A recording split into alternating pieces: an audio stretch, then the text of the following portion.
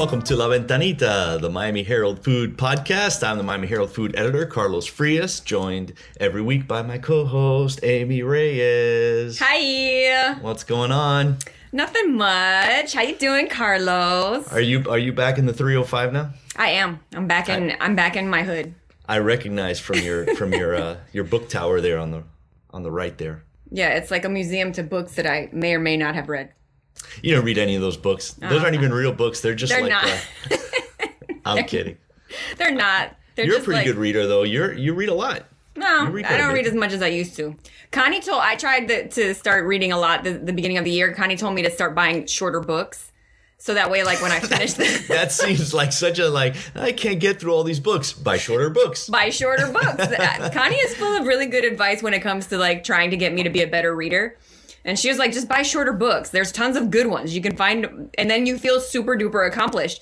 So by like the end of March, I had read like 8 or 9 books. And I was like, yeah, I'm on a roll. But then I just kind of like came to a screeching halt. Yeah. And so, and these books here She's very practical about that. She's good. She's really good about giving you tips to make you a better reader. She is. Connie's the jam. She's full of them. Is. So, what do we have going on this week? We got all kinds of stuff. I think the biggest thing we had this week was Chef Adrian, right? Stepping away from a restaurant. Yes. That feels like a Miami novela that has yet to be explored. That feels like there's some hay algo escondido. You know hay un gato encerrado. And gato encerrado. That's what I was looking for sure. But explain the drama as we are allowed to talk about it.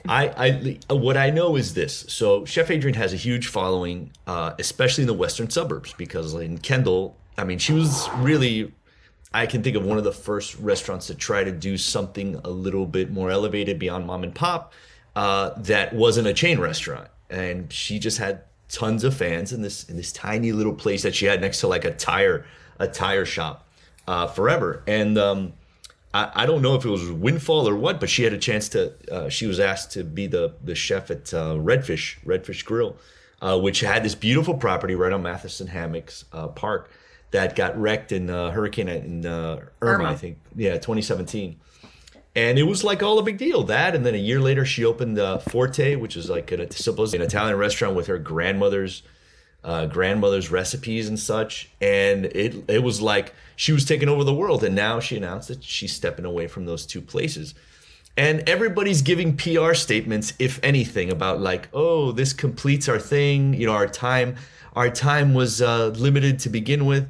But I remember saying that she had a 9-year lease on that place with an 11-year option.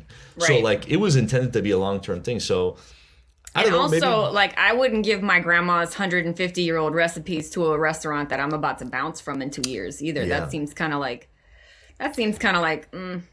Yeah, but you know what? I mean, like that's kind of the story of restaurants. Right, probably, There's always like a little drama in there. It's personal drama, rent prices, rent increases, and changes of staff. Like that's the world of that. So we'll see. I mean, we'll see what those restaurants are like without her there. I mean, Redfish is beautiful. Like it's a gorgeous place. It's just a great place, like to get a drink and sit there, and you're next to that atoll, that little. Did you get a chance to go to Forte yet? I've not. No, I haven't been to Forte either. But Redfish is beautiful. I mean, honestly, you could give me like a sandwich at Redfish, and I'd be like, okay, you know what I'm saying? I'm here enjoying this. Mayo sandwich, bologna and mayo sandwich. You could give me a bologna sandwich. The bologna is delicious. Huh? C'est bon. C'est bon. Exactly. Oh, Carlos, I really, really need to make fun of you, though. Why? Please. Why? Why you gotta be so dumb?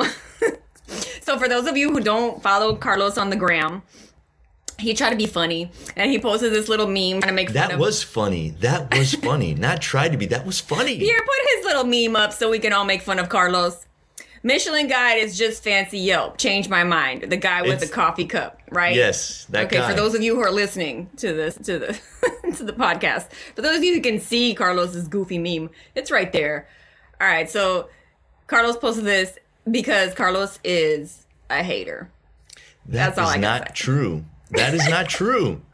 I just thought that was funny. Like, I just thought, Well, I have to say, my only real well, I have two perspectives on your crack at humor. The first one is I think that that's not true because Yelp is basically like it's like the neighbor, it's like the town square where everybody can go. They're not the same thing. That's why it's funny. Oh, well, yeah. That's why it's funny. You laughed. Stop hating me. Yeah, I laughed. But like Because the thing the is truth that Michelin is more like the consumer reports of restaurants. You know what I'm saying? It's that is a great way to put it.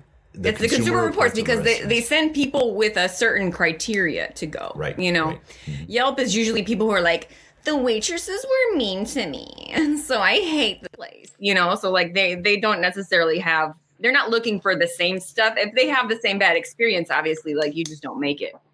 But I just like, man, if somebody came to Carlos and was like, your James Beard Award is like being the top Yelper in Miami. Change my mind. Yelp elite. And you're like the best Yelper in Miami. I was like, yeah, dude, that's pretty much what you're trying to say. Like your fancy pants awards don't mean anything, Miami. Honestly, it's just like all of it. Like I saw a great one where it's the guy and the girl that are walking together and the guy's turning around and looking at the other girl, right? And the other girl, like he's walking with the James Beard and he's looking at the Michelin. And the Michelin, yeah. And I laughed like, cause that's funny. Like I was like, that's hilarious. Well, that's because it's true. But, like I think most people are more like, oh, Michelin. And then people are like James Beard. Like that's a really specific honor. Who's that guy? Yeah, who's that guy? Like, but it's like I think you just have to take the piss out of things, you know? Like, yeah, no, I agree. Like you can't say that something like an award is sacred. You know what I mean? An Emmy, an Oscar, James Beard, a Michelin, anything. You can't say it's sacred. It's always nice to get a little pat on the back. Yeah, like Michael Schwartz said, I want to win. There you go. I want to win. I want to win. Yeah, there you go. There's the meme right there. The Michelin Awards has made me decide that I want to be a much fancier diner.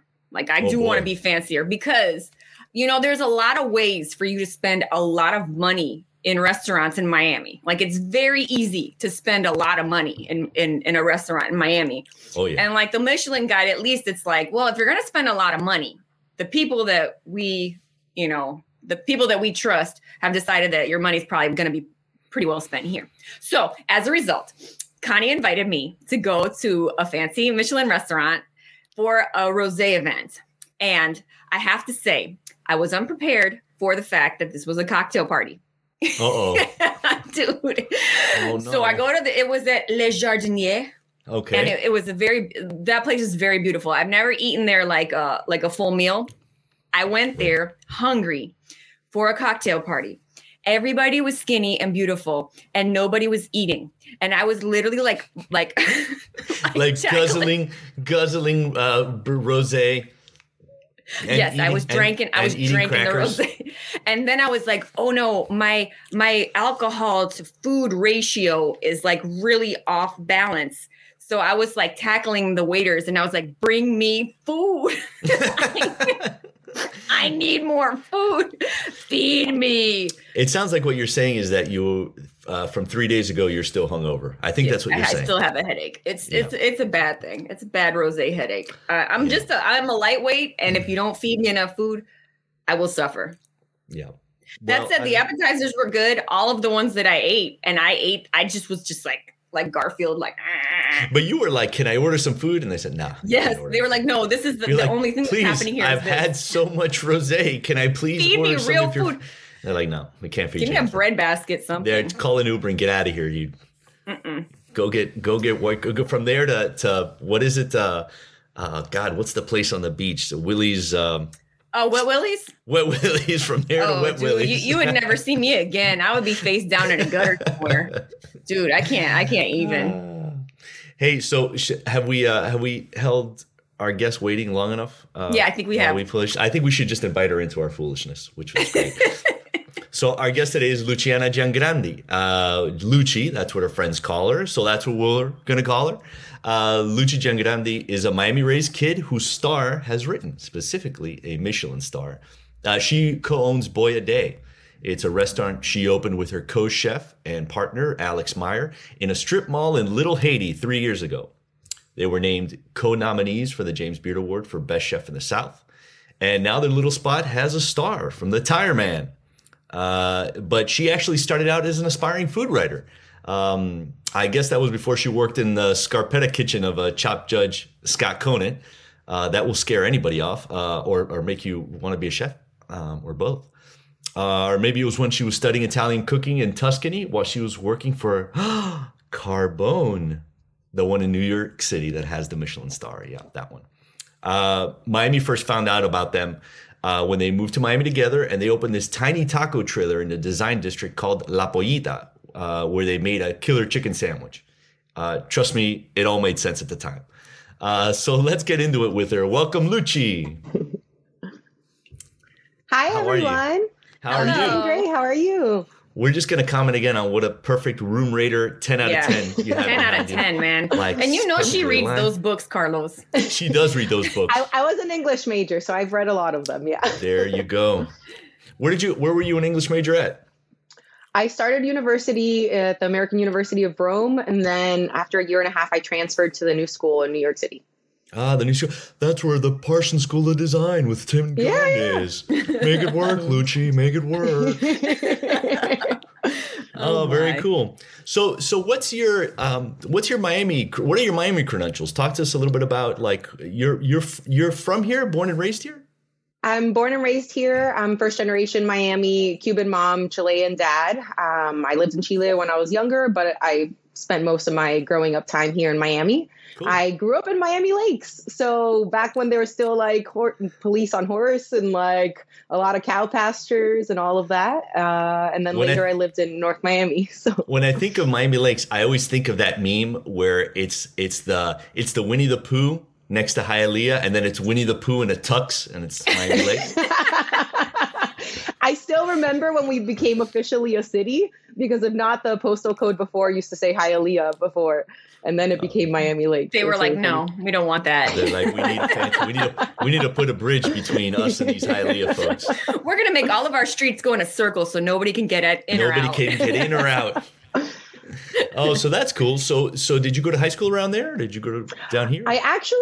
I went to high school in Coconut Grove. I went to Carrollton.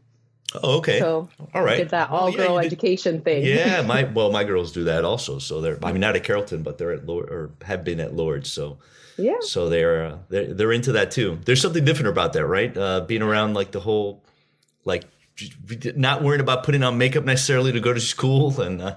Honestly, it prepared me for a kitchen, I think. Yeah. It's the same. You wear a uniform. You don't have to get nice to go to work. And that's it. You just focus on the job at hand. Oh, that's pretty cool. And so tell us a little bit about, like, I was just reading a little bit about your background and how you got into cooking in general. So you originally had ideas about being a food writer, like.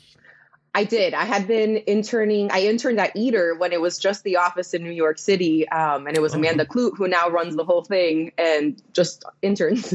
Oh, wow. So I was interning there, and I was interning at a magazine. And then I was doing some restaurant work at some point, like in the evenings. And my dad just said, why don't you take some cooking classes? You want to write about food? Maybe this will help you kind of.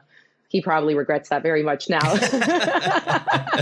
But he's like, I'll help you learn to write about it because you'll understand the process better. And I always like to cook anyway. So I did a short program in New York, like 6 months, and you had to do an internship to finish. I ended up interning at Scarpetta. Firstly, no one would write me back. I tried to get an internship, meaning working for free, and no one would even give me the time of day. So I was like, okay, I'm going to have to go in person and like speak to the chef and see what I can do.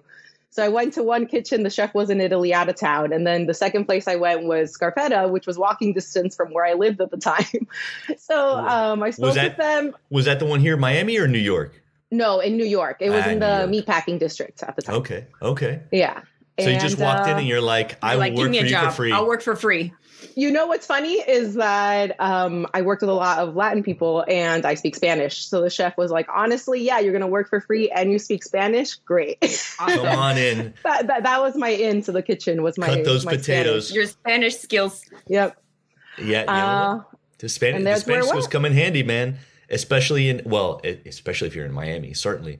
But in the kitchen world, where so much of the staff, right, in all over the country is Is it like that Latin all over the immigrants. country, or is it mainly like just the big cities? I mean, I've only lived in big cities, so I can only speak for that. But in my experience, yes. Yeah. I mean, I think that's one of the things that Bourdain used to say is about not just the kitchen being kind of this neutralizer, but as also this kind of this place where immigrants come to get a foot in the door. You know, you learn English, you're maybe you're illegal, maybe your status is in flux. You know, but you're kind of getting your start, and it's like it's really a great place to learn about America and like what makes the gears tick, right? I mean, there's a young guy I worked with in that kitchen, and at this point, I think it was like 13, 14 years ago. And it's funny, he was very young. He'd just gotten over from Mexico, and he was starting to take English classes and learn all of that. And fast forward now, he learned to cook pasta, amazing, all of that. He's working for one of my best friends who has a restaurant in New York, and he's their pasta cook there, and like runs, wow. that part of the kitchen. So, you never know. Yeah, no, it can be a great start. So what's your background? You were saying that your folks are Cuban, but there's some Italian attached somewhere along the way? Yeah, so my mom was Cuban. My grandma came over from Cuba in the 60s, and, that whole Miami story that we all know so well. Yeah. And then my dad's from Chile, but both of his parents Italian. Oh, wow. So, yeah. And then my dad worked in Italy a lot growing up, so I would go with my sisters and we would spend summers there often. So I've been traveling back and forth from Italy since I was a kid. Oh, wow. What kind of work was your dad doing at the time that took him overseas? He always traveled a lot for work, but he had a factory in Livorno, which is where Boia de name comes from, because I've been going there since I was like 7 or 8 years old. So it is like I'm not from there, but it is a personal place to be. I have a lot of memories. So what kind of a situation would you say Boia de? Like, what's the use of that word? One of my best friends that comes from Livorno, when we were trying to think of a name for the restaurant, and that was one of the ideas I had. I was like, what do you think of this? How would you explain it? He's like, it's kind of like if your buddy tells you they're going to go pick you up and to give you a ride or whatever, and they show up and you're expecting they're going to be in their normal car, and they show up and they're in like a Ferrari. You would be like, Boia de, que máquina. Like, holy shit, almost. Right. Nice. like what a car. It's supposed to be like a very good surprise that you would, kind of thing. Pleasantly surprised. Could it be the Italian, could one of the uses be like the Italian version of Dale? I mean, I guess so. I never thought of it that way. I always translate it to people at the restaurant politely and just say, oh my. Oh my. But I like the Dale. I like the Dale, yeah. Yeah, it seems like a really fancy way to say Dale. Like, and it's not even fancy. Honestly, it's a very kind of like not street. Polite term. Yeah, it's a street term. Yeah, very colloquial. I like that both those words have an exclamation point at the end, as does your restaurant. I love that your restaurant, you find it, and it doesn't say Boia de up front. It's just a bright pink exclamation point. Honestly, when we were getting the sign made, Beth Rhodes, who's an artist, and she works with us, but she also does all of our design, and she's a beautiful painter. She designed that exclamation point, and we went to get the sign made, and the guy goes, "You're not going to write the name?" He goes, "Who do you think you are, McDonald's? No one's going to know." And then a bunch of months later, I guess when we had become a bit more successful, he sent me an email and he was like, "Hey, congratulations. I see it worked out." You are officially McDonald's. But he thought we were crazy. He's like, "They're not golden arches. I don't get it." Who's going to know? No one's going to know, as the meme goes. I was like, the right people will know. The right people will know. That's true. It's not as low key as Zitsum. Isn't that the place that has no sign at all? Yeah. When I was trying to go there, we drove around the block so many times trying to figure it out, which I guess is how people feel when they come to Boia. But I was like, where is it? Yeah, I ended up parking in the street behind and came through the other building, and I was like, Google says it's right here. Where is it? Where is it? That was the thing. Google says it's here. Right. Yeah. But once you find it, just like you guys, once you find it, it's great. Tell me. So back up a little bit. So you go in with this idea of kind of writing, maybe writing, maybe an English major. An English major kind of seems like, this is the thing I'm good at. Where am I going to apply this? Major. Right. So I was studying more with a focus, they call it at Eugene Lang, but a focus in nonfiction writing. So I did have more of the journalism, creative nonfiction class background, more so than storytelling.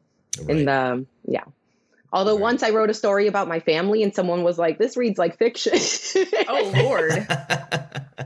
I was like, this is real. This is a Latin family. Wait, oh yeah, exactly.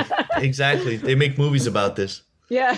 What was it about your family that seemed fictional in that story? Oh, no, I don't know if I want to get into that yet. It's only 11 a.m. Yeah, I know. We'll start drinking. So let's get to work on it. No, but drinking. I mean, with the writing thing, I mean, I did the internship. I started out that way and they ended up hiring me. Honestly, I graduated in '08 and it was a really rough time in the economy, obviously. Oh, and a lot of like creative jobs like writing or journalism were suffering. And I was, working as a hostess. I was interning. I was doing the whole thing to pay my rent. And I ended up applying for grad school while I was doing my internship. And I got into grad school, but I also got promoted at the restaurant at the same time and had to kind of make a decision. Like, am I going to move forward in this career, which I actually was really enjoying and learning so much? Or am I going back to what I've been studying and I thought I was going to be working towards and like going to go to grad school? And I honestly got a little nervous that what if I went to grad school, I was going to do food studies. And I finished and I was kind of in the same place I was at then when I had finished college of not being able to get a job or not being able to pay my bills, maybe more in debt, all of that kind of scenario. And I ended up deciding to stay in the restaurant. And I honestly think, sorry? No. I was going to say that's very similar to the Harry Coleman and his wife at Harry's, Empanada Harry's. They also graduated. They were both journalists. They graduated in 2008, I want to say, at the bottom of the economy. And we're like, what are we doing? It's like his dad owned a bakery. So they just started working at the bakery. And honestly, there's a lot of English majors in restaurants. That's not that weird. There's a lot of us. That is funny. So tell us about working at Carbone. So it's funny because I did back-to-back openings. I did the Nomad opening in 2012 in New York. And then I went with one of the sous chefs that I had met there and was part of the opening team at Carbone in 2013. And I stayed there for a year. And then I had some things I needed to take a little personal time for and ended up going to Italy after I handled those things to work at the same restaurant that Mario Carbone had worked at in Tuscany.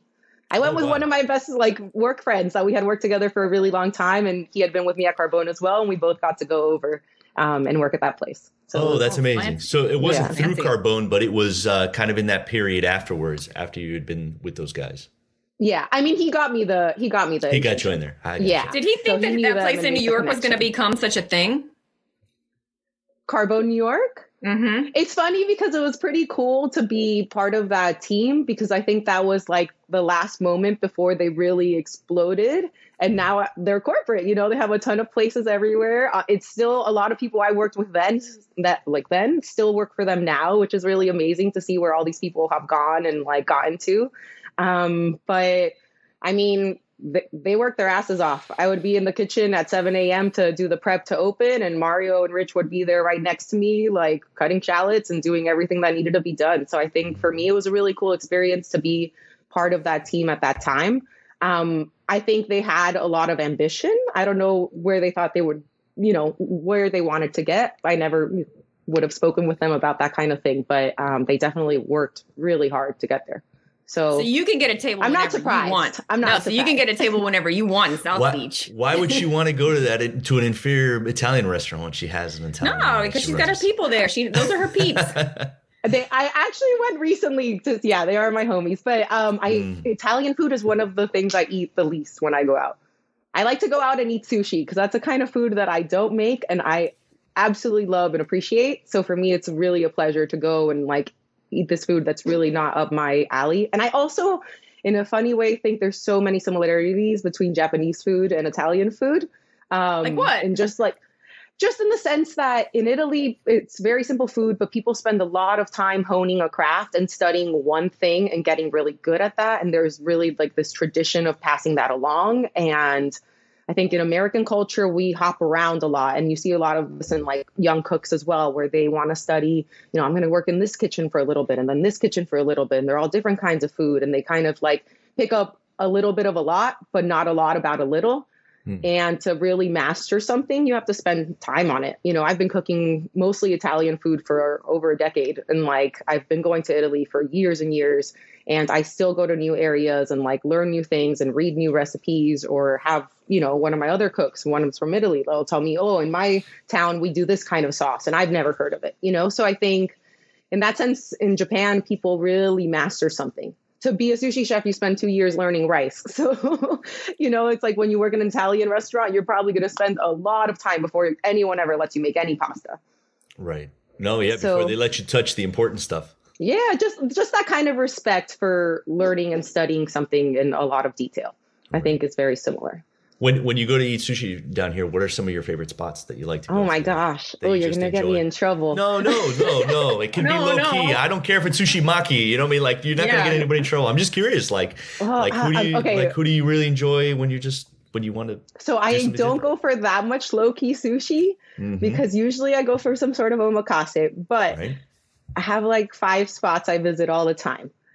I mean, Sushi Yasu, or Yasu Tanaka in MIA Market. He used to be the corporate sushi chef for Azabu, and he has a stall there, which is absolutely incredible. And the quality of fish that you get and everything else just is amazing. And the fact that it's in a food hall, like, is quite surprising, but I love to go there.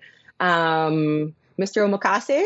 Downtown, Haiden, I've gotten to go once, but I really enjoyed my time. Same with Hirakawa. I got to go one time, but I loved it. And I've gotten to experience the Den at Azabu like 3 different times, like 3 different chefs, and every experience was a little bit different, but really amazing. So actually, those are all spots that. So you save up and splurge for those. Yeah, honestly, you save up and go hard. It's usually a birthday meal because we don't have that much free time, so we don't usually buy presents or things like that for birthday. So it's always like Alex does my taxes too, and I'm like, okay, I'll pay you with an omakase dinner. That's great. That seems fair. You mentioned Alex, so you guys have been like always mentioned, like, you know, Alex and Luci and Alex, since you've been in Miami, like in the cooking. Since Miami. Yeah, since Miami. What has that been like for you? Because really, it's the only time when you can look around and it's the very obvious like co-chef scenario that we've seen down here, you know? Oh, I mean, I think Aquino and Jamila from Rosie's is the other one. She's not a cook though. She's not a chef. Dude, well, now she's not, but they met at the CIA, so she used to be a chef. Right. She liked the hospitality side more than. Yeah, those folks are great. Are you friendly with them? Do you know, Oh yeah, they get it. We've started to get to know each other, and we did a collab Easter brunch this year together, so that was really fun. Oh, that does sound like fun. Honestly, it was great. We got to eat the food, so I was really excited because they usually operate on weekends when we're really busy. So like, I haven't gotten to go there as much as I would like to. So that was a nice opportunity to eat a lot of the stuff and hang out. But so what has that been like for you guys? You know, to build something together in that way. It's been a challenge. I'm not gonna lie. I think. You know, we met in 2012 in the Nomad Kitchen because we were both part of the opening team there. And, you know, we cooked together then. Then I left to go to Carbone. And honestly, we always had very independent careers in the sense of working in different places and doing our own thing. And then by the time we got to Miami, we knew it was to open our own business. We came here with that mindset. I'm from here, and like I knew if I wanted to open a business, I wanted to be kind of close by to family, or some of my family's in South America, being able to go back and forth. And we started with a taco truck. I think the first 2 weeks were some of the hardest times in our relationship ever. Oh, really? Yeah. Yeah, new business. It's a challenge, you know? It was a tiny space. We opened the weekend of Basel, so it was very intense. It was just me and him in the food truck the entire time. So it was serious, but we had run a kitchen together in LA for a little bit. So we had an opportunity then to test the waters. And I'm not saying there weren't a lot of conversations in the walk-in, but we kind of found our footing. What was the tension about mainly? What would you guys fight about the most in those beginning days?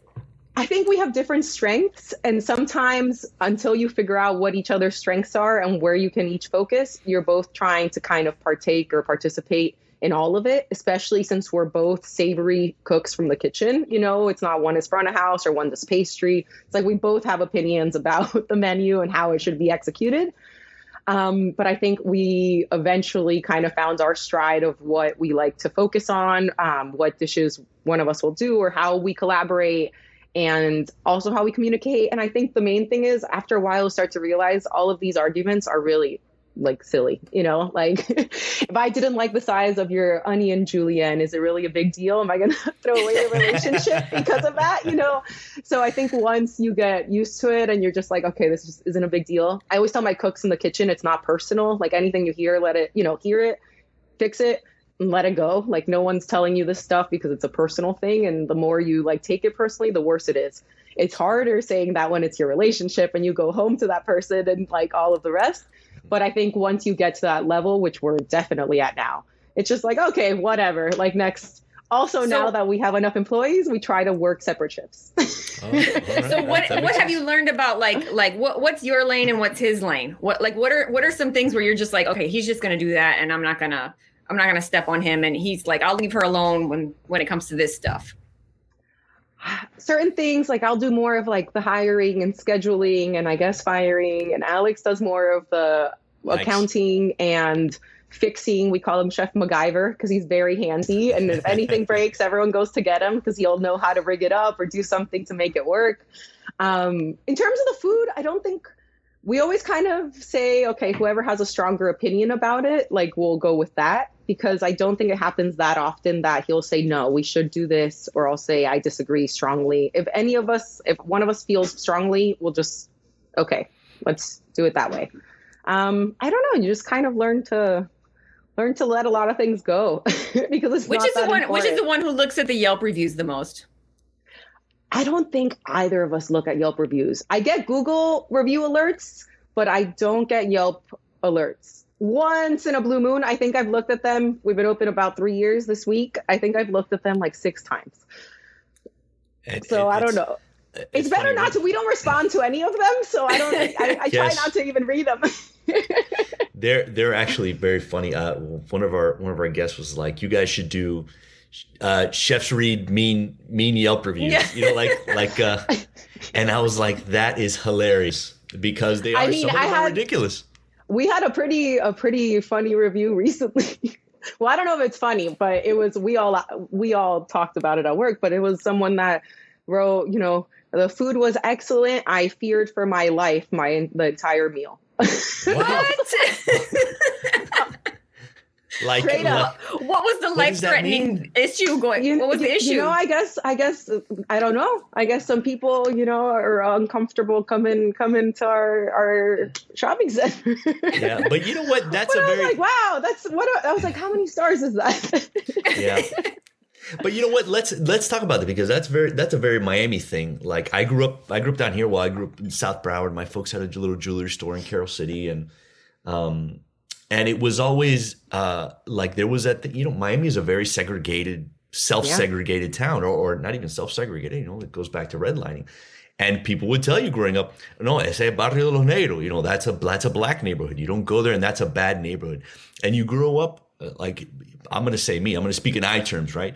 I grew up with like, oh, there's neighborhoods that are bad. And it's like, meanwhile, I'm going to school in Carroll City, you know? And then like, it's this thing that they tell you that, you know, and it comes back to having kind of like a really a racist view of different parts of people in different parts of town. And I feel like the area that you guys are in is like the Black Little Havana.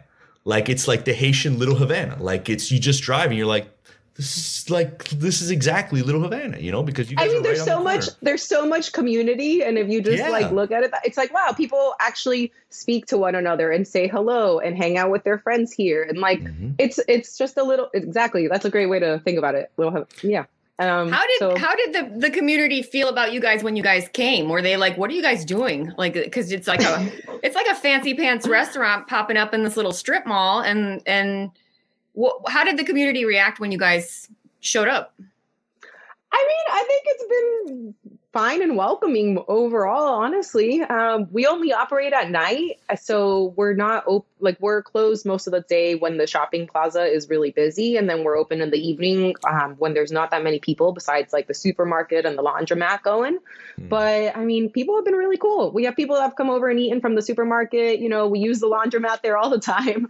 So I think we've gotten to know all the shop owners really well. Everyone that's there has been there for a while, and like I think they see we own and operate our business. We're there almost every single day. And I think they respect that. And we all have a nice relationship, honestly. I love our little plaza. Yeah. And it's funny because you guys, like right around the corner from you is like Chez Bébé, which is like one of the most, one of the best known, Haitian restaurants that's been there forever. Call it like the Haitian Versailles. It's been there forever, And but it's interesting to see even that, like even when like Little Havana was changing, you get like they got a craft beer place, you got Ball and Chain, it becomes more touristy. The neighborhood, there is a little bit of a push and pull, like which way is this neighborhood going to go? Is this gentrifying, which is I'm sure a term that you guys have heard already, because you open a nice restaurant in a neighborhood that has been mom and pop restaurants. Well, I mean, we got ourselves priced out. We used to live in the neighborhood. And then oh, really? During pandemic, our landlord raised our rent so much we had to move. That's ridiculous. Oh, wow. That's unbelievable. Did you move to Kendall? I was like, we run a restaurant, right? Please don't do this. Oh my God. Where'd you guys end up moving to? We live now in North Miami, like close to Biscayne Park area. But I used to be like a 4-minute drive from the restaurant, so it was really convenient for me. That is crazy that the rents have gone up. I mean, well, that's the story of Miami right now, is rents going up everywhere. Tell me about how your restaurant has found, like it's really caught people's attention kind of in waves, right? Like locals, like you said, I think at some point you said it's like a 4-minute drive from the design district. So you start getting people flowing that way. You have local people start finding out, you start getting on the national map. What has that whole thing been like for you guys? It was strange because we opened in the summer where we did think we would have a little bit of fanfare. But by that, I mean, just a lot of the people that were regulars at the taco truck. And that is a really, Little Haiti's a neighborhood. There's a lot of people that live around there. There's a lot of Miami people that wanted somewhere to go eat that had free parking, because in the design district, you drive and you can't park anywhere, or you spend however much doing it. So everyone was so confused. They're like, why here? I'm like, honestly, somewhere with parking. Like it's convenient. It's easy to get to. It's off of Main Street.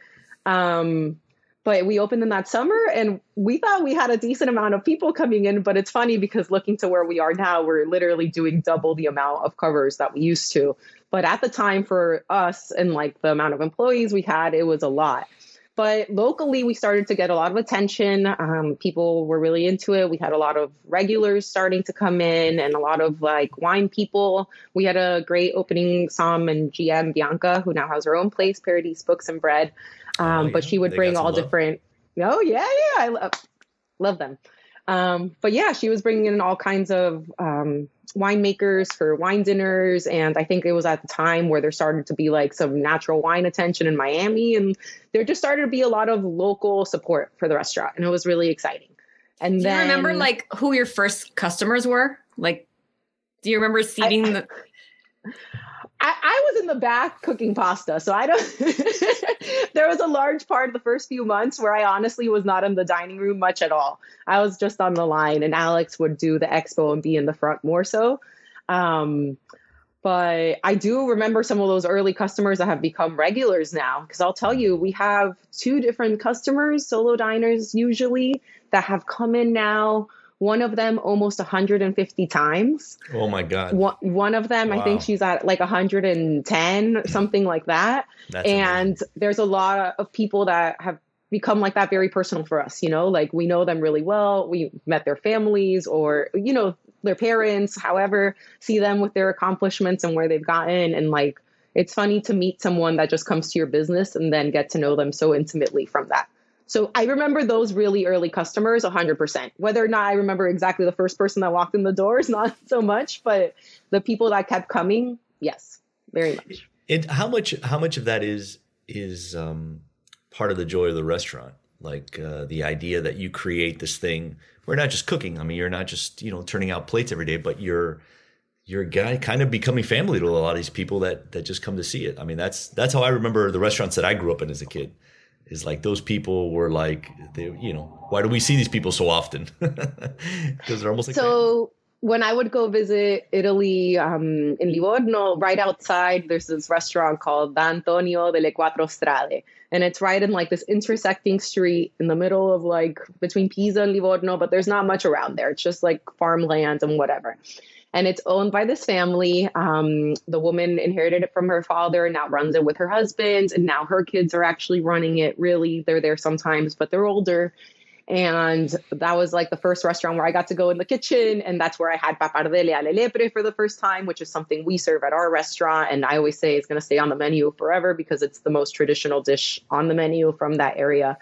But I would see them all the time. I remember Fiorella and Gianni and Luciano and like all of them. And I was like, wow, this is so wild. Anytime I show up here, this is where they are. And like, this is basically like their house. And that was the same at the place I staged at or interned at in Tuscany as well, because it was run by a husband and wife. Unfortunately, the chef, he passed away from COVID in 2020, but it was his kids ran the front of house. Him and his wife ran the kitchen. Their nephew ran the wood burning oven. And it was very much this family operation, even though it was a really high end, nice restaurant. And they were there all the time. Like this was their home. And as a young cook, I always wanted to like learn the next thing or move to the next station and kind of go to the next opening because it was very exciting and I would get bored easily. And I always wondered if I open my own business, am I going to get bored of the place and like wish I could leave it because then the creative part, kind of stalls or whatever it is. That's what I used to think about it before having it.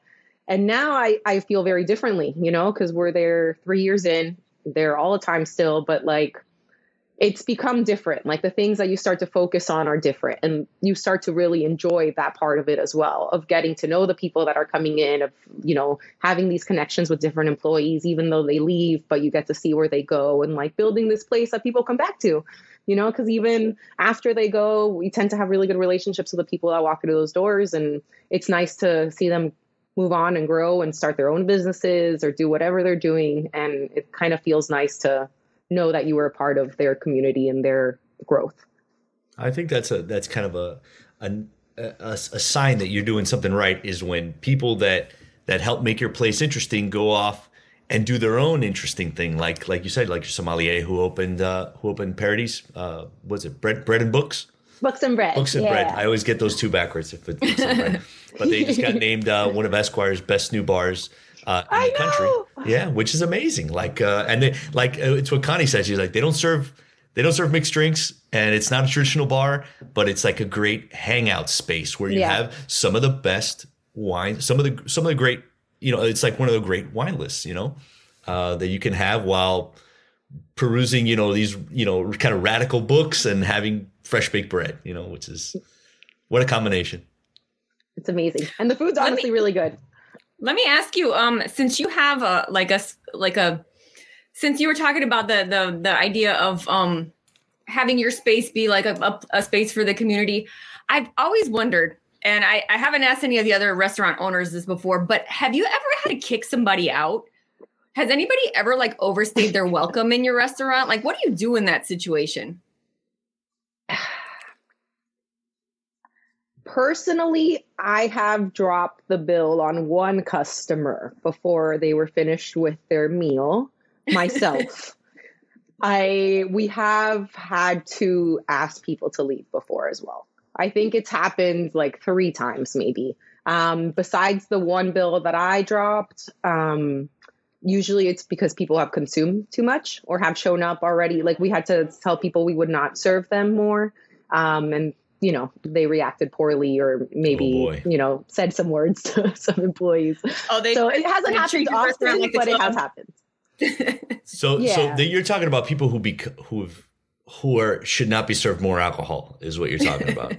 Overall. And then the one time I did it was just somebody that was very rude to one of our servers. And, that's rough. We preferred for them not to continue their meal. Yeah, there's a oh my God, that's That's one of the most terrifying things about dealing with the public in general is just this idea that people show up and they're like, well, I have money, so I can do whatever I want here. I can be here as long as I want. Exactly. No, and not just that, and I can treat you however I want. Like you're my servant for this next hour and a half, which is crazy.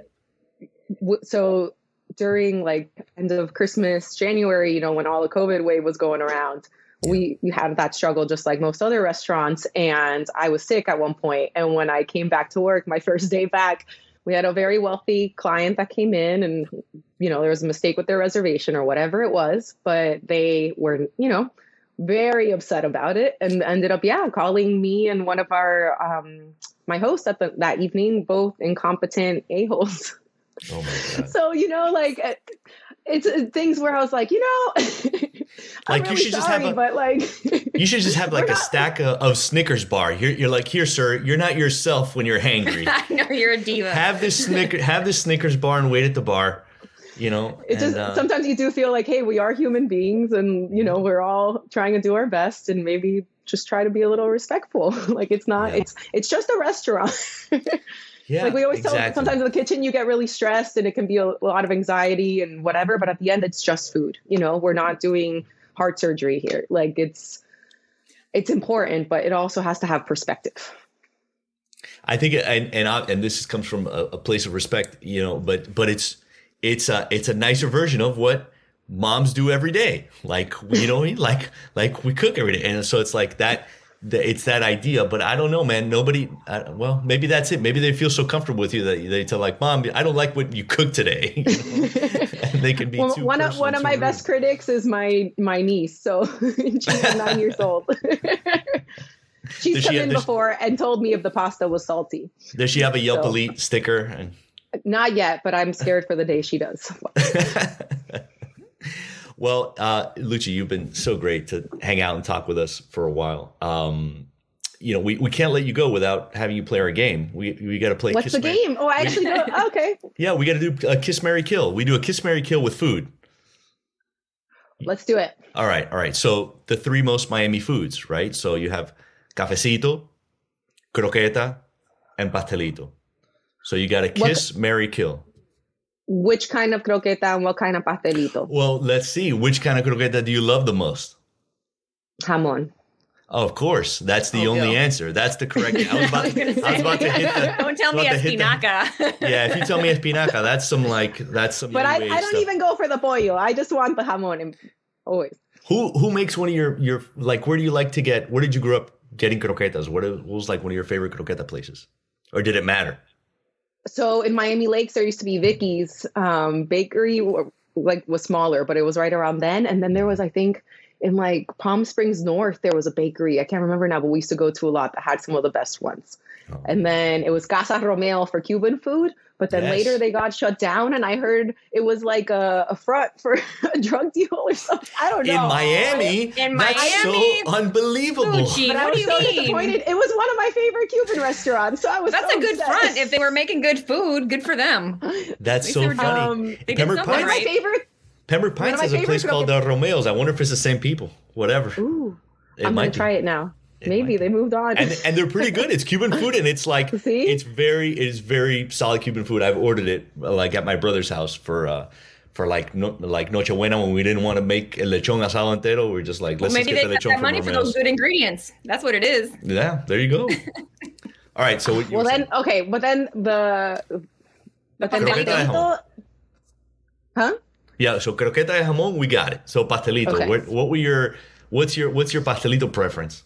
Well, no, I don't want to tell you my preference. Tell me which one I have to. No, I just want to know which is your preference. Like, is it de guayaba? I don't know. You're a savory person, so I'm thinking that you might be a meat pastelito person. I don't know. Am I right or am I wrong? Oh, we're going there. No, I was going to say, I think I do like them, but I would either go guayaba y queso or just a queso. I don't ever have a just guava. Just guava. See, I like the guava or the queso. I don't love the... You don't like the... I don't know. I usually like savory and sweet, but that one doesn't do it for me. I don't go for that one. But okay, all right. So I'm just gonna hit you with the cheese then. So we're just gonna say el pastelito de queso, which where was I recently? It was in Tampa. They don't even call them pastelito de queso. They put them in a different category altogether. What do they call it? They just call them quesitos. They put them in a, and I'm like, that's clearly a pastelito de queso. What's it shaped like? Is it shaped like a regular pastelito? It looks like the same kind of long tubular cheese one, but they just call it a quesito. And this is at La Segunda, which is the main Cuban bakery over there that makes, the Cuban bread the most traditional way. And then, in Café Cubano, with the plenty of sugar.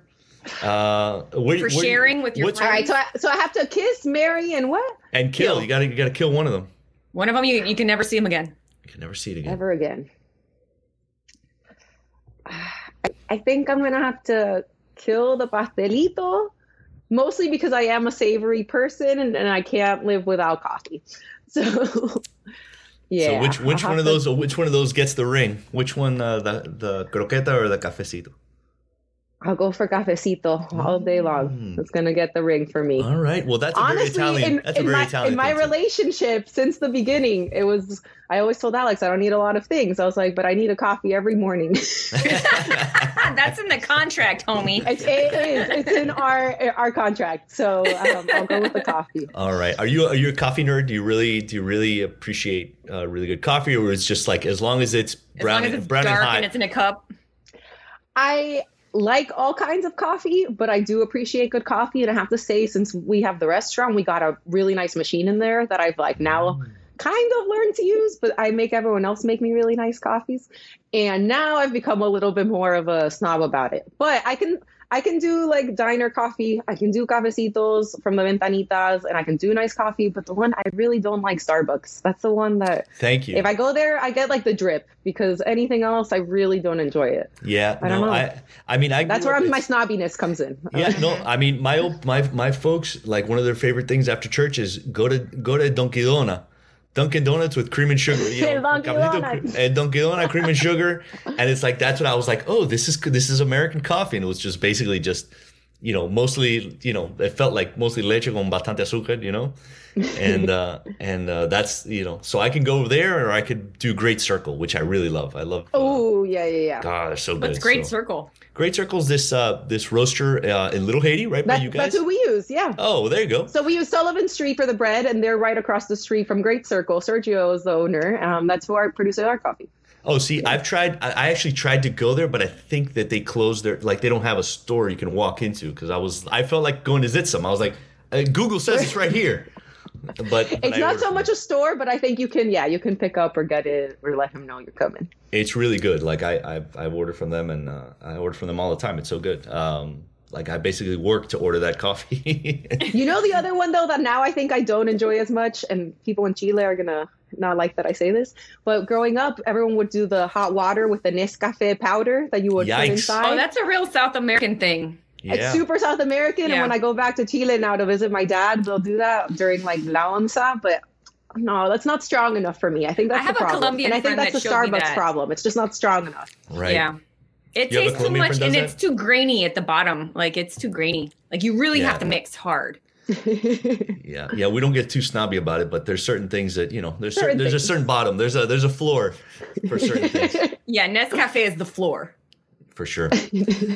Luchi, you have been such a pleasure. Thank you so much for making time for our foolishness, and it's great to finally get a chance to really talk to you. I mean, that's what I tell Amy. Like, or Amy was like, these podcasts are a great opportunity to talk with folks who don't have like a newsy thing happening that we've always wanted to talk to. So, and can I tell you a story before we go? One of the first times I communicated with Alex, your partner and co-chef. I had written that you guys were cooking somewhere. There was some event at the Biltmore or something, and here's the list of people that were cooking. And it was like from La Pollita, and I listed his name before yours. And I got a note, and it was like, he was angry. He was hot. He's like, why do people always list the woman second? And like, she's a great chef, and we're equal partners. And I was just like, okay. Your name starts with an A. Like this man, I don't know. Honestly, yes. I think it did happen a lot in the beginning, where even for some events where we were both beyond, where sometimes I would get not even put on the flyer and stuff. Yikes. So I think there was a point where he had to defend a lot and be like, hey, we're both doing this work. But sorry if you got the It was great. I mean, it was great. I was like, this man is passionate about his woman and about his partner. Like, you could tell there was both things going on there. Like, he was like, the respect for this person is their skill and the person that I care about. And I was like, well, they were on my radar from then on, for sure. Thank you so much. Thank you guys so much for everything you do, and good luck, and continue doing great stuff. Oh, and congrats on your Michelin star. Yes, and La Estrellita, and the La Estrellita está en el bar. It's there for everyone to see. Very nice. Very nice. So, thank you guys so much for having me. Oh, it's our pleasure, man. Take care, Luchi. Bye. You think I could get a table now? No. Yeah. No. Not? It's not a big restaurant. That's the other thing. No, I know. I think that's more than anything. That's the real problem. Is you really got to plan your life right. Because it's small. I would think that at some point, you never know. I mean, some folks are happy with just that level of what they're doing, but I feel like the demand is gonna push them to do something bigger or in a bigger space or something like that. I feel like what's gonna happen is little Haiti's just gonna become a hot mess, and they're not gonna be able to pay rent anymore. If anything, that could happen. That is the thing that could happen. I mean, really, I think something like Michael's genuine. I mean, he kind of did a similar thing. He moved into an area because he could afford the rent, and there was not a lot going on outside of that little circle. And then even as the rents went up, they're like, well, he had a guy, Craig Robbins, who understood you got to have a balance. I got to keep them here. Yeah, and you got to have a balance of things, like it can't just all be, Pradas, you know what I mean? You got to have like, these people are going to spend their money and then they're going to want to eat something. Right. So I hope that they have the kind of developer, real estate, landlord or whatever that understands what they bring to the community. Yeah. Jinx. Amy, you know what this feels like? Feels like a show. It feels like a show. All right. We're gonna stop making memes, Carlos. No, I will never stop making memes. Always making memes. I'll try to do smarter memes then, to not offend the very the very sensitive. All right, Holmes. All right. Let's do it again next week. Bye.